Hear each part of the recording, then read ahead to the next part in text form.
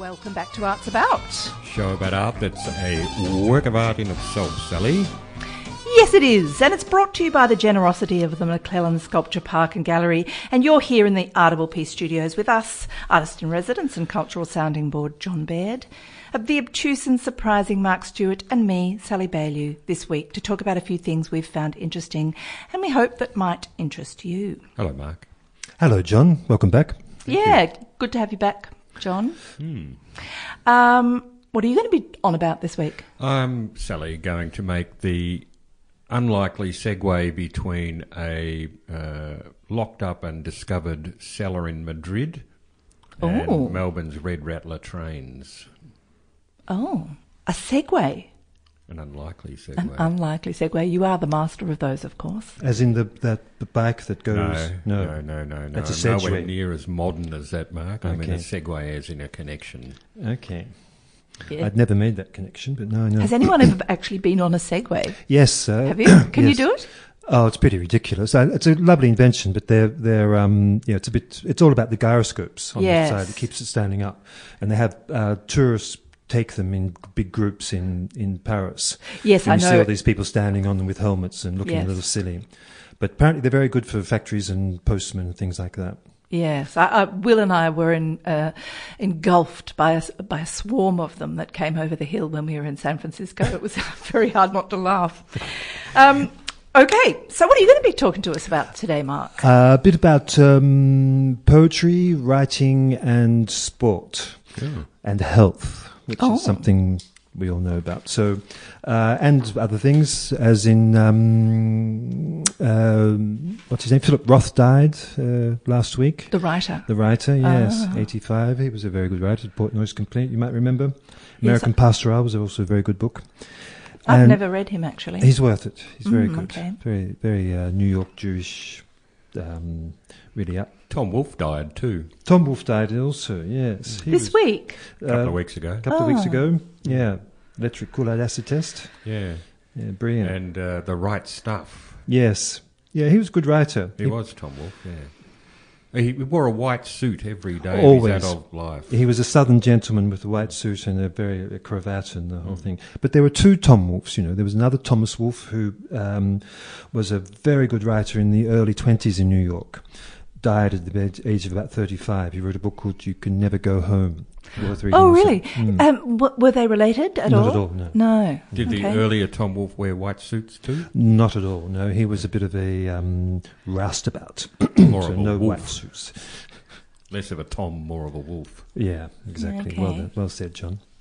Okay, well, we've got a couple of people to talk to today. First of all, we're going to be talking with Anthony Pope from the Peninsula Chamber Musicians. He's going to join us in a little while to tell us about the Midwinter program coming up in June. And we're also going to be talking to the new director at McClellan Sculpture Park and Gallery, Lisa Byrne, about the next chapter of invigoration planned for our favourite sculpture park. I actually went there last week to see the turning of the first sod, actually literally by the benefactors Bales and Sarah Baillieu for the new Baillieu and Sarah Meyer Education Pavilion, soon to be constructed at McClellan. Whereabouts at McClellan? At the back of the cafe, the length of the cafe at the far end, at the back there's a little Plateau. Yes, they're going to build into that section there and then put a veranda further out. Okay. And It's always do you know been who- a bit of a wretched area out the back there with some rubbish bins. Well, in hanging around fact, it. that's right. I was talking to Lisa Rowett while I was there, and she said, yes, it used to just be piled with rubbish. So now There's quite a bit of rubbish they could get rid of in the gardens. yes, there is. Yes, well, I suspect that's possibly I think what's they're going going to on. rake the gardens, Mark. They've been listening to you. They're going to buy a rake. Well, interesting, because of course I think there's going to be a bit of a reinvigoration down there, and things new things are going to change. And Excellent. Yeah, so they that's could great to hear. Hopefully they'll cull a few sculptures. I know that is your bent, but Yes. let's not suggest that necessarily this morning. Anyway, let's see. I'm going to play a little bit of Missy Higgins for us today. Have you, any of you liked Missy Higgins? Is this new recording of Missy Higgins? No, it's an old one actually. It's an oldie but a goodie. It's Everyone's Waiting. Sorry, who's Missy Higgins? She is a young Australian singer-songwriter with an incredible voice. Here, have a listen to this. So did you like that, Mark? That's Not at Missy all Higgins. sentimental rubbish as far as I'm concerned. Okay, and what a terrible name, Missy. Oh, Missy, there we are. what's her All name? right. Well, Missy Higgins. It's like when Twiggy met Queen Anne. She said, what an unfortunate name. Oh, for goodness sake. All right. Well, we like her. Now, Do you? Yes. What, have you bought her records? Yes. Okay. Now, you know who we have on the phone at the moment?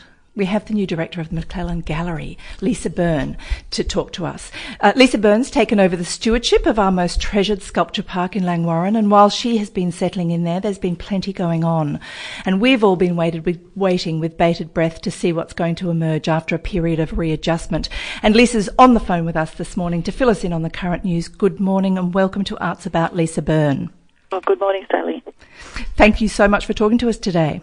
You're very welcome. It's good to be on the show. Now, we know you've had your hands full getting to grips with a big job. It must be a very daunting task on so many levels, moving in as a new head of an institution with a process in place. Clearly in need of an update. How have your first few months been? They've been delightful, I have to say, Sally. It is busy, no doubt about it, and McClellan has been going through a period of transition, and I'm sure your listeners are aware of many different factors that have contributed to that, but it's all systems go. We're building this year. We're building a fabulous new pavilion, the Sarah and Baylieu Meyer Education Pavilion. We're about to start in a week and a half, so we're very excited about that. It's 123 square metres, but it's dedicated to education about sculpture and art. We'll be running seminars, all sorts of fabulous things. Sorry, and who's the architect? The architect is Kirsten Thompson. Yes, and it's in that. I was explaining it to Mark just a little earlier. It's in that area out at the end of the cafe, out of the back. There was a little veranda that looked out onto the garden there. That's right, Sally. That was the former Graham Terrace, and the Graham family have been long-time contributors to McClellan as well as the Meyer family. In fact, the Graham grandparents were the first two of three trustees when McClellan was founded in 1971. So Molly and Aidan Graham were the grandparents. So the Graham family have kindly given us the money to extend the terrace in front of the new pavilion. So we will have a substantial deck out the back looking over the amphitheatre into the treetops and over the sculpture in the park. Wonderful, for the use of young kids, or presumably for the use of lots of different things. We're hoping to be intergenerational, as I call it. So teaching all sorts of classes around sculpture and making, as well as running, as I said, talks and lectures. We'll have the ability to link up internationally and run live cast interviews across the world with any luck. All going well with our NBN here at McClellan. So it is a really exciting time for us, and we're in development now with our education officer here, Imogen Good, who's been working as a special projects officer with the architect Kirsten Thompson Architects and myself, and Maudie Palmer, who was here last year as strategic manager, who got it all underway. Well, it was wonderful. I was there. I mentioned to you a little earlier that I was there the other day when Bales and Sarah came out with the shovels and turned the first sod, along with a classroom full of young students too, as well as the Graham family were there, weren't they? They were. So we had a terrific sod turning ceremony. It was my first, I think, actually, so far in my career. It was a beautiful day, as you know. The sun came out for the first time in the week, so we had some sunshine. And we dug the earth, and we had 40 very keen art students from Rowellen Primary School. So we hope to see them back here, of course, when the pavilion is open. But we will be, teaching from that age. We have about 1,500 school children across prep to year 12 come currently per year and use the park outdoors. But 95% of that time has to be during sunshine and dry weather. So if it is inclement or too cold, too wet, we aren't able to run programs out in the park. So now we'll have an indoor area to be able to expand our education program. Absolutely. Yeah, that's right. Space is at a premium there, isn't it? It is. And when is the work going to be finished? When will it be? So we're aiming at this stage, as everyone knows, sometimes builds go a little longer, but we should be finished by Christmas. Oh, excellent. That's so terrific. So a summertime opening, and we'll have events on early next year. Oh, that's great. Now, the other thing I noticed is that you have a new watercolour award, a rather significant acquisitive award that you have just announced. We do. So the McClelland, it's called Splash, the McClelland Watercolour Prize. And we've started this initiative using the Finari bequest, which was something that has been here with McClelland for a while now, and it's for watercolour and painting acquisition. But we decided we wanted to do something that gave a larger group of artists an opportunity to participate and potentially become part of the collection here at McClelland. And we looked around to see what sort of awards were being offered and in the current mix across the country, and watercolour is one that in the contemporary art world has not got representation yet. So we thought, let's go with watercolour, and obviously there are some significant contemporary artists that work in watercolour, but we're also encouraging other contemporary artists to work in the medium and contribute to that. So we have a $30,000 first prize, which will be selected by independent curator Linda Michaels, who was most recently Senior Curator and Deputy Director at Heide Museum of Modern Art, but has also been the guest curator at the Adelaide Biennial and has quite a distinguished career. And then our $10,000 prize, also acquisitive for highly commended, I should say, my apologies, will be Samantha Compt, who's curator at the Ian Potter Museum of Art at Melbourne University. So we're very excited. We will select the show, so it's an open call. Myself, Michaela Dwyer, and Carl Andrew, who was the very first director at McClelland, who is 80 years of age this year, will be selecting the show down to a very tight, highly distinguished grouping of those entrants, and then the prize, the award, and the highly commended will be selected from the final hang. When does it close? Closes in September the 13th. So what is the process? The process is artists just need to submit their CV, their image of their work, and a short description, 200 words. Everything's online for them at McClelland, www.mcclellandgallery.com, or they can ring McClelland and we can email them the application form. Wonderful. Okay. Well, that's terrific. Now, that's two quite significant announcements in your very short length of time at McClelland. Can we expect such a high pace of change over the next few months? Or are you going to need a holiday? We still have our fabulous exhibition program, and we're delighted to be having a solo show with Sana Mestrom, who is currently a local artist who lives here in Langwarrin, but actually she is taking up a senior role at a university in New South Wales next year, so she'll be leaving us for some time. So we're delighted to have a solo show with her. She is one of the participating artists in the exhibition you've got there at the moment, isn't she? In Dimension, another Dimension. She is, that's right. So what was her name? Sana Mestrom is her name. Sana. Sana. Yes. Sana, S-A-N-N-E. Okay. A significant artist, and for us, Sana's practice is very interesting because it has some very close ties with the Centre 5 artists, and in particular Inga King, in modernism and sculpture and representation or non-representation.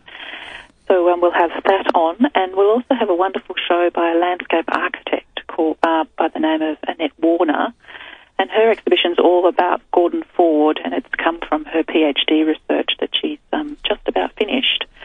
Is Gordon Ford a well-known landscape architect? He is, yes, in the Australian bush style, indeed, yes. So he was a colleague of Alistair Knox and the musician Peter Glass, and he was heavily inspired by Ella Stones, who is another Australian landscape designer or architect, no, not architect at that time actually, who also studied and worked for Edna Walling. So there's that's strong lineage of, well, Edna sort of started more in an English tradition, but by the time she was, most well known and towards the end of her life, very strong in championing Australian bush landscape and the native environment for plants. Oh, well, you're in a perfect environment, really, to be talking about that. The next exhibition, the Sana Mestrom one, does that follow on from Another Dimension in the middle of July? Yep. Yes, it does. So that'll be opening around the 3rd of August. Yep. And the Annette Warner? Annette Warner show opened at the same time. So we'll have a for your listeners just to keep your is open, but we will be having an opening here. Yep. And then the show will run through the spring until mid-November. Fantastic. So we're hoping to run some garden tours and a whole range of things, having some bush landscape designers speaking in relation to Gordon's work and people who were familiar with Gordon's work as well. So there'll be lots to come and hear about and partake of.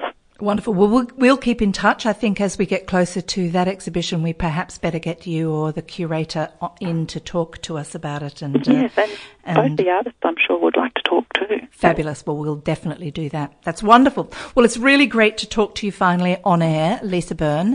Thank you, Sally. We're big fans, of course, of McClelland, and look forward to seeing new things happening down there. Thanks again for talking to us on Arts About today. You're very welcome. See you soon. Bye. Bye. Bye. The Peninsula Chamber Musicians Incorporated are an outstanding musical presence on the Mornington Peninsula, performing intimate chamber recitals as well as energetic chamber orchestra performances since forming in 2013. Drawing together highly skilled musicians from across the peninsula, the group hopes to inspire the next generation of listeners and also, most importantly, performers.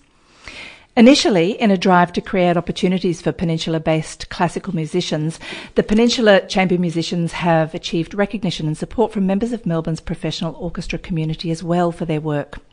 On the 17th of June, the orchestra comes together to present their midwinter performances right next door to us at the Peninsula Community Theatre. And to tell us a bit about it is the president of their board and also, I think, a horn player in the ensemble, Anthony Pope. Thanks for coming on Arts About with us today. Good morning. Good morning, Sally. How are you? Very well, thank you. How are you? Very good, thanks. But I just want to make one point of clarification. Oh, yeah, I probably got something wrong, yes? Yes, I'm a trumpet player, not a French hornist. Oh, good, yes. Well, you see, I am a Philistine, so I wouldn't necessarily have known what the difference was. The French horn is the one they put their fist in. Oh, yes, that's right. That's that beautiful curlicue thing with, yes, okay, beg your pardon. Oh, for want of a better definition, yes. Yes, okay. I was hoping he might pick that up, but anyway. So, Anthony, we all know how hard it is for artists to gain any kind of traction in small communities, particularly given that we're not far from Melbourne, where it all is happening anyway. Has it made a difference to local classical musicians down on the Mornington Peninsula, this group that you've formed? Yes, absolutely. We've been running now for 5 years, and we created the ensemble basically to provide the opportunity for musicians, really talented musicians, who are trained professionally, the opportunity to perform within their local community.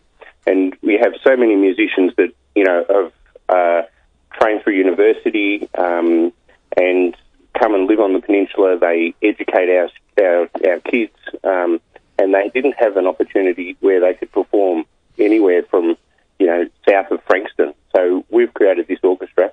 It's totally an amazing quality of orchestra, and we have retired professionals, we have teachers, we have current professionals performing with us, and it's all about the community. So our community, people who live and reside on the peninsula, performing for the peninsula people, and it's never been done before, and so we've created an orchestra for the peninsula.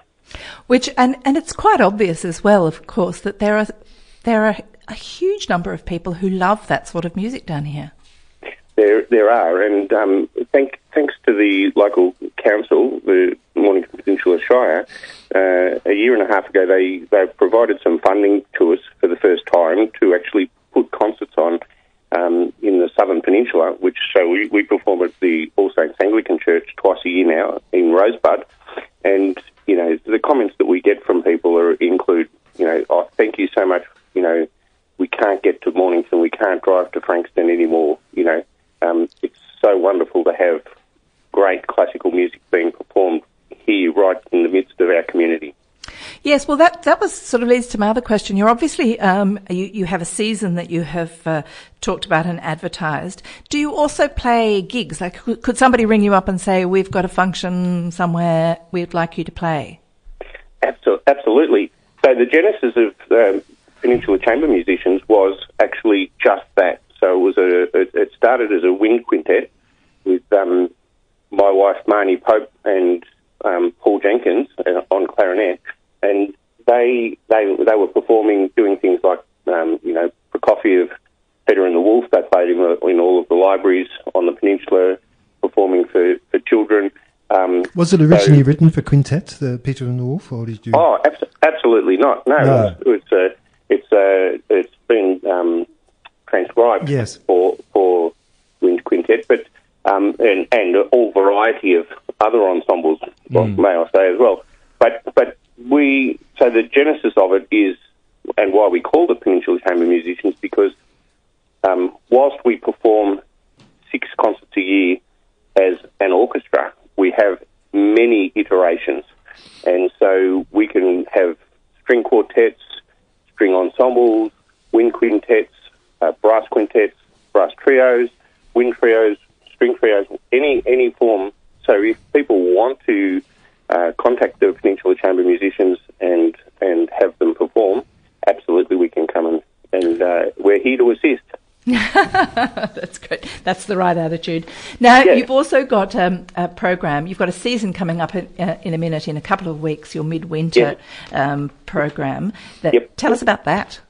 So, we've been performing a June concert every year in Mornington Community Theatre.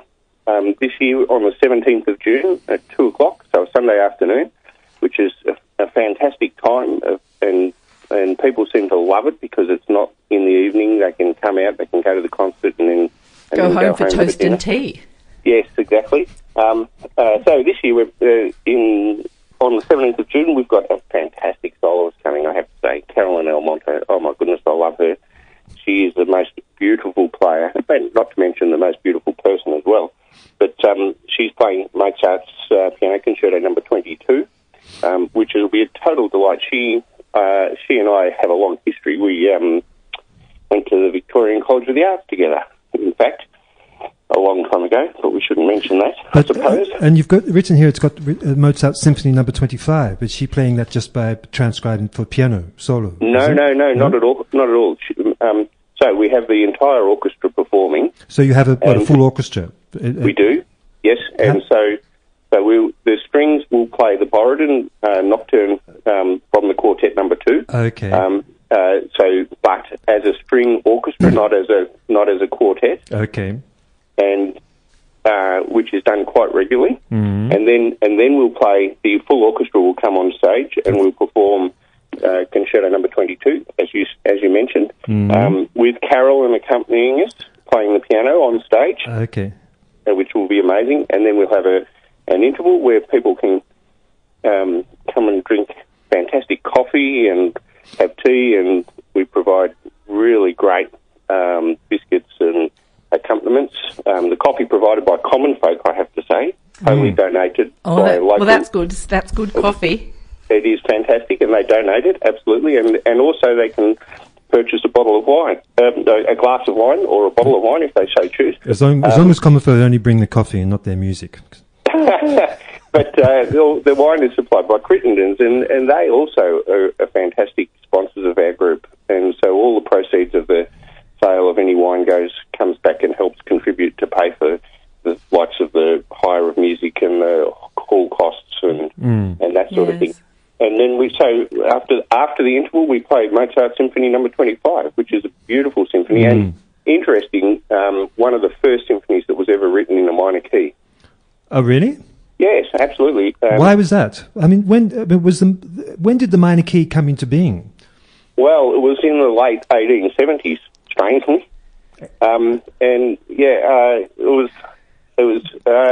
look. It's an interesting thing because all music was in a major key before, or was there no question of a key?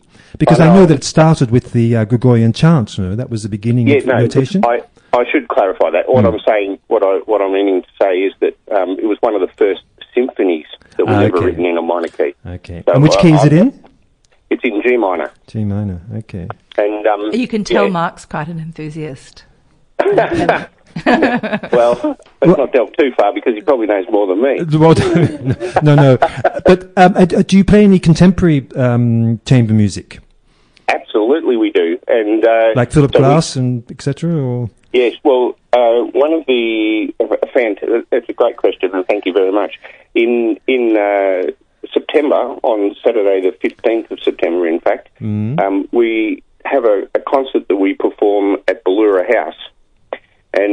this will be the second year that we've done it now. We're building a fantastic relationship, and they're so supportive. We really appreciate it. But we've actually provide the opportunity for the musicians to choose repertoire and you're playing Simon Westlake. That's it. Are you? Yes, absolutely. That's correct. And there's some songs, and we're looking at Vaughan Williams, a quintet as well. So, yes, we like to mix our programs up and provide all opportunities, as many and varied as possible, for all of our musicians and audiences. Yes, well, look, I think it's a big problem in sort of contemporary listening is that we're still listening to music from 400, 500 years ago, which we all appreciate, but there are many contemporary composers in Australia who we just don't hear enough from them. And people like Ross Edwards and Simon Westlake, etc., they are excellent composers, and I just wish we could hear them more often. Yes, well, you better get along, Mark. I will. That's it. That's your spring, welcoming spring program. That's the fourth in your series, isn't it? No. Oh, no, I beg your pardon. Number it's the 3. Third, yes. Yeah, number 3. So on the 15th of September. Yeah. It's the performance venue at Ballura House and Garden is just beautiful, and so it's a great opportunity. You know, we try and cater for all people, and one of the things that we do is we absolutely encourage families to come along and bring their kids. You know, so we want the students of their teachers to come and hear them, their teachers performing, really high quality inspirational music. stuff, isn't it? And so we have kids coming along from babies right through until the age of 18, and it's all totally free for them. We make the concerts cheap for the audiences, so it's $20 for pensioners and $25 for the normal tickets, and totally free for anyone up to the age of 18. That's fabulous. And it's about accessibility. So we want to provide repertoire that people are going to like and enjoy and understand and come to. And so far it's working really well. That's wonderful. Well, the midwinter program for the Peninsula Chamber Orchestra is coming up at the Community Theatre, which is next to us here at RPP in Mornington. And I will, of course, put a link on the Facebook page. You can get tickets through Try Booking for people that are listening. And Anthony, it would be fabulous to have you on as a bit of a reminder before the second program comes up in September. We'd love to hear about that too. Thank you very much for talking to us on Arts About today. No worries at all. It's my absolute pleasure. And yes, by all means, I'm happy to come on and talk all variety of arts on your program. Don't worry, we'll have you in again. Now, I really appreciate your support, and thank you. Now you've supplied me with a track that I'm going to play now, which I think is Beethoven's First Symphony. Yes. The first movement, is that correct? Yes. All right, well, we're going to go out with that and listen to, and this was recorded by RPP's Mark Mail at the Community Theatre, so at the venue that in which you're going to be playing in a couple of weeks. So This is what you might hear, or something like it, if you go along today. Thanks again, Anthony Pope. Thank you very much, Sally. See you later. See you there, Bye. Anthony. Bye. Cheers, bye. Thank you, Swanee. I used to like saying, thank you, man, from a galaxy nearby, but that's no longer the case. I don't think he's in a galaxy nearby anymore. No. Don't know where he is. Really? Oh, I do, actually. Okay. Yeah, he's building his house. Well, we won't reveal where he is. No, we won't reveal where, exactly. So I'm interested, we're looking forward to this unusual segue, yes. Yeah, unlikely segue. Unlikely segue, okay. Yeah. Mark, you may remember that after Franco had dealt with Spain and been dismissed, a lot of public works started in Spain. They started spending a lot of money fixing places up. And I remember there was a street in Madrid, a Roman street, had been built by the Romans, and it was a dead straight kind of street out of the middle of Madrid, heading straight out from the Prado outwards.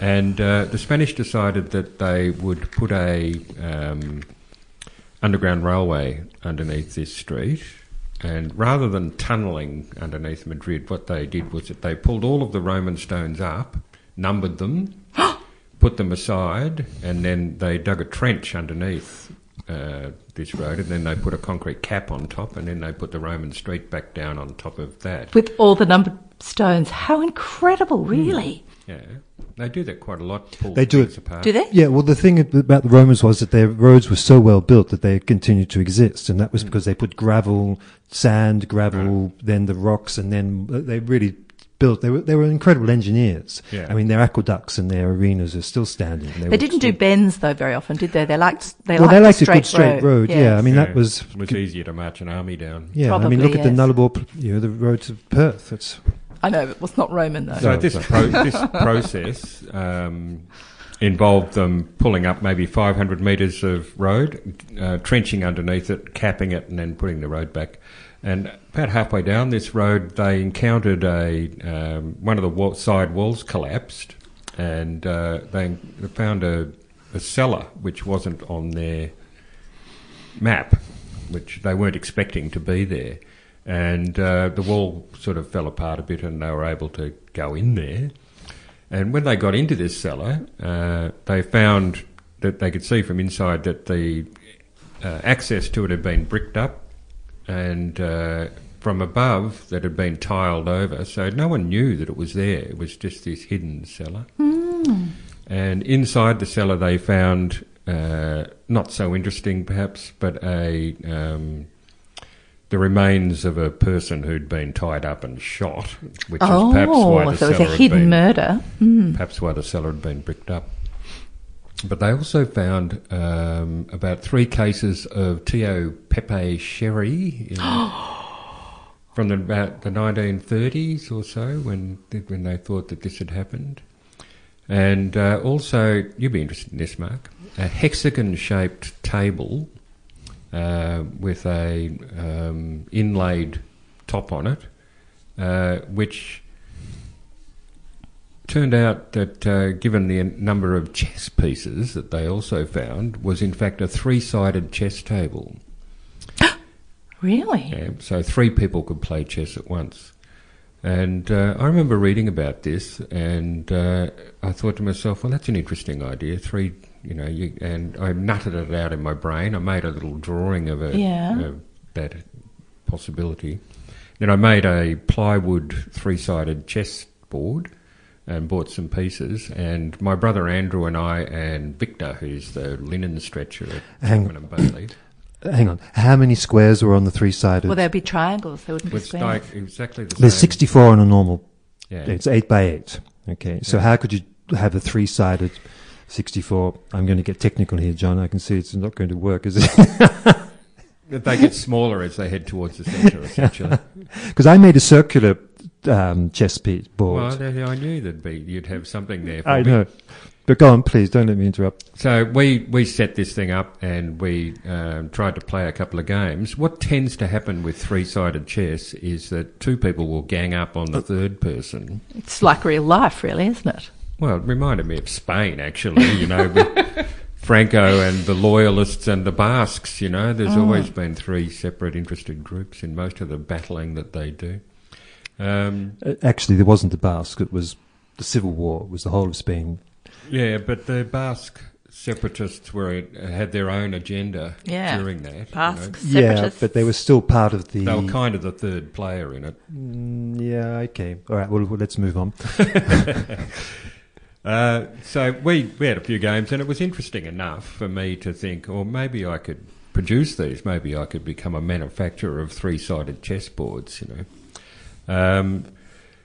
So I had a conversation with my father, who said, well, you need to find out whether or not someone else is already making them, or if they've registered the design, or whether they've patented it. So we went to the Victorian Patents Office, where they had the registered design office as well. There used to be a big building in Queen Street in Melbourne, near the births and deaths offices, and there was the titles office, part of the titles office was the registered design office. Oh, yes. And you go in there, one of those old Victorian buildings with dusty windows and lino floors and microfiche machines everywhere, you know. You kind of like microfiche machines. Well, so do Will and Swanee. Yeah. It's sort of the pre-digital Google. Yeah, quite. You know? So we're looking through the microfiche stuff. There's all sorts of weird characters in there who are just sort of looking up registered designs. Inventors, you know, the place is full of inventors. And, of course, there's like dozens of three-sided chess sets had been registered as designs, but not only three-sided chess sets, like multi-layer chess sets. And one that really fascinated me was like a spherical chess set that had magnets inside it, and the pieces stuck to the outside of it, and you could move the chess pieces around this ball and play a game of chess. Oh, yes, that's not bad. Like you're on a planet. You know, and but no any round ones, any circular chess sets? Only spherical. Only spherical. On my way out of the building, Mark, after I realised that I wasn't going to make my fortune as a manufacturer of three-sided chess sets, I stopped in the foyer and glanced around, and there was an entire set of those black and white photographs that they had in Red Rattler trains in Melbourne. You know, remember those? With photos of Mount Buffalo Chalet. Yes. The 12 Apostles and the biggest tree in the world or something up in the Dandenongs somewhere. All these beautiful photographs. And... well, if you two are going to dance with each other in the middle of my conversation... We have to communicate while you're talking. We have to, don't we, Mark? We do. Yes. But go on. We are listening. We are absolutely listening. But yeah. And I noticed all these photographs, and it reminded me of the Red Rattlers and those beautiful old train trips we used to have on my favourite carriage. Carriages had names. Mm-hmm. I used to go to Sandringham Railway Station, and I'd get on the St Kilda, which had a photograph of Mount Buffalo Chalet, and loved it every morning on my way to art school when I wasn't being driven in the Rolls Royce. Go on, Mark. Well, look, I've jump in the gap. Well, no, you've taken all my time, John. That's why we were communicating, because we were running out of time. Right. And so, but that's all right. We've only got Mark. You had most of the show last week. He did. He had. It's oh, look, I'm not complaining. John. Was your always turn, happy to listen John. to you. And it was a great story, of course, as it always is. So, yes, I'd love to talk about trains too, but I won't. It's they are the most romantic way of travelling. They absolutely are. I agree. There's just this sort of inherent eroticism. Well, the old ones train. were beautiful, you know, leather and wood and... well, no, the new one. The problem with the trains in Melbourne are not at all like a lot of trains in Europe, where, for example, the metro in Paris, they're on rubber wheels because they make much less noise, and now there's no compartments in them any longer. So you've got it's like a long snake. Oh, it's like like our trams. Yeah, there's no compartments. Oh, you really? can see all to the end, and on the line one, no driver. So you've got in the front carriage, you've got a glass window, and you can look out into the tunnels. Yeah, I love as you're looking going out through. the front of a train. And so that's they're going to be all like that, driverless, compartmentless. Yes. Well, I bet they still have cafes and bars and things in them, though. Not in the subway, no. Not in the subway, but on in the TGV. Yeah, the TGV. You've which got, we don't do here in this country. Well, probably. we used to. I remember taking a train from Melbourne to Sydney, and you could have a cabin with starched sheets, and you could open the window. And I recently took a train from Melbourne to Sydney. It wasn't that good, though, was it? It was appalling. Yeah. That's changed, but that will change again. It'll come back. I mean, when you think, I lived in Avignon, which is 879 kilometres from Paris. You could get a train, a TGV, 2 hours and 40 minutes, okay? Right. From that's the distance between Melbourne and Sydney. You could go in the morning, go to all the galleries, have lunch, come back in the evening, have dinner on the train. Yeah. It will happen in this country. But probably not while we're alive. No, they're saying they're going to start open soon. a window, your hat would blow off, surely. You wouldn't. No, that was a big thing. You couldn't open windows. No open windows in the TGV. No, because they're doing 300 kilometres. All right. Well, look, I've only got 2 minutes left. So Robert Smithson is at at University of Queensland, the Spiral Jetty. It's a lot of his drawings and books. And I don't know who he is. He did famous for the Spiral Jetty in the Utah Lake. Yeah. land artist. Quite a really beautiful work, actually. It's a beautiful work, and he seems like he's quite a big writer and quite literary. But it's one of those works of art that relies entirely on being able to be photographed. Really. Well, and it disappeared for about 3 decades because the water rose, and now there's a drought. It's come back again. Okay. So you can see it if you want, but it's true. It's like Andy Goldsworthy and people. Who's that other? Richard Long, used to call Short Dick. He did all about photos. So there was an interesting essay. I probably can't even go into this. No, let's not. I don't think we can. Where is the? I'll speak next week. The artist that you were just talking about. It's at Queensland Art Gallery. At the Queensland Art Gallery. Yep. And can you say his name again? Robert Smithson. He died aged 35. Oh. Okay, well, I might put a link on the Facebook page if anybody would like to see him. I'd like to see him because I actually don't know his work at all. Well, you can look him up. He's quite good. He's good. Okay, well, look, we have just about run out of time, I'm afraid. So all I can suggest to everybody is that they have a look at the Peninsula Chamber Orchestra. They're playing at the Community Theatre on June the 17th. McCulloch and McCulloch, that's the thing I wanted to say. They've got their Winter Art Parade and exhibition coming up on June the 9th, which is only in a week or so away. And there's a link on Facebook, but I'd go along to their website as well and have a look. Next week, I'm going to get on the program the new leader of the Arts Party, Barry Keldoulis. And he's going to talk to us a little bit about what the Arts Party's doing and what their plans are. They were called the Sex Party before, is that true? No. They've always been called the Arts Party. Okay. The Sex Party have changed their name. I've forgotten what they've changed their name to, actually. But anyway, it's not them. Don't look at me and no say sex that. party. If you've just tuned in, you've missed Arts About. You can, if you've missed the program and you'd like to hear more, you can hear the repeat on Wednesdays at 12 or listen to the podcasts on the station website that usually get loaded later on in the week. We'll be on again, same time next week, 11 a.m. on Sunday. You can find links to some of the things we've talked about today or on our Facebook page to get to hear what's coming up as well. And remember, everybody, we may not know everything about art. What we do know, we enjoy. We do do our best to enjoy it. We do, yeah. Great to have you back, John. Thanks, Sally.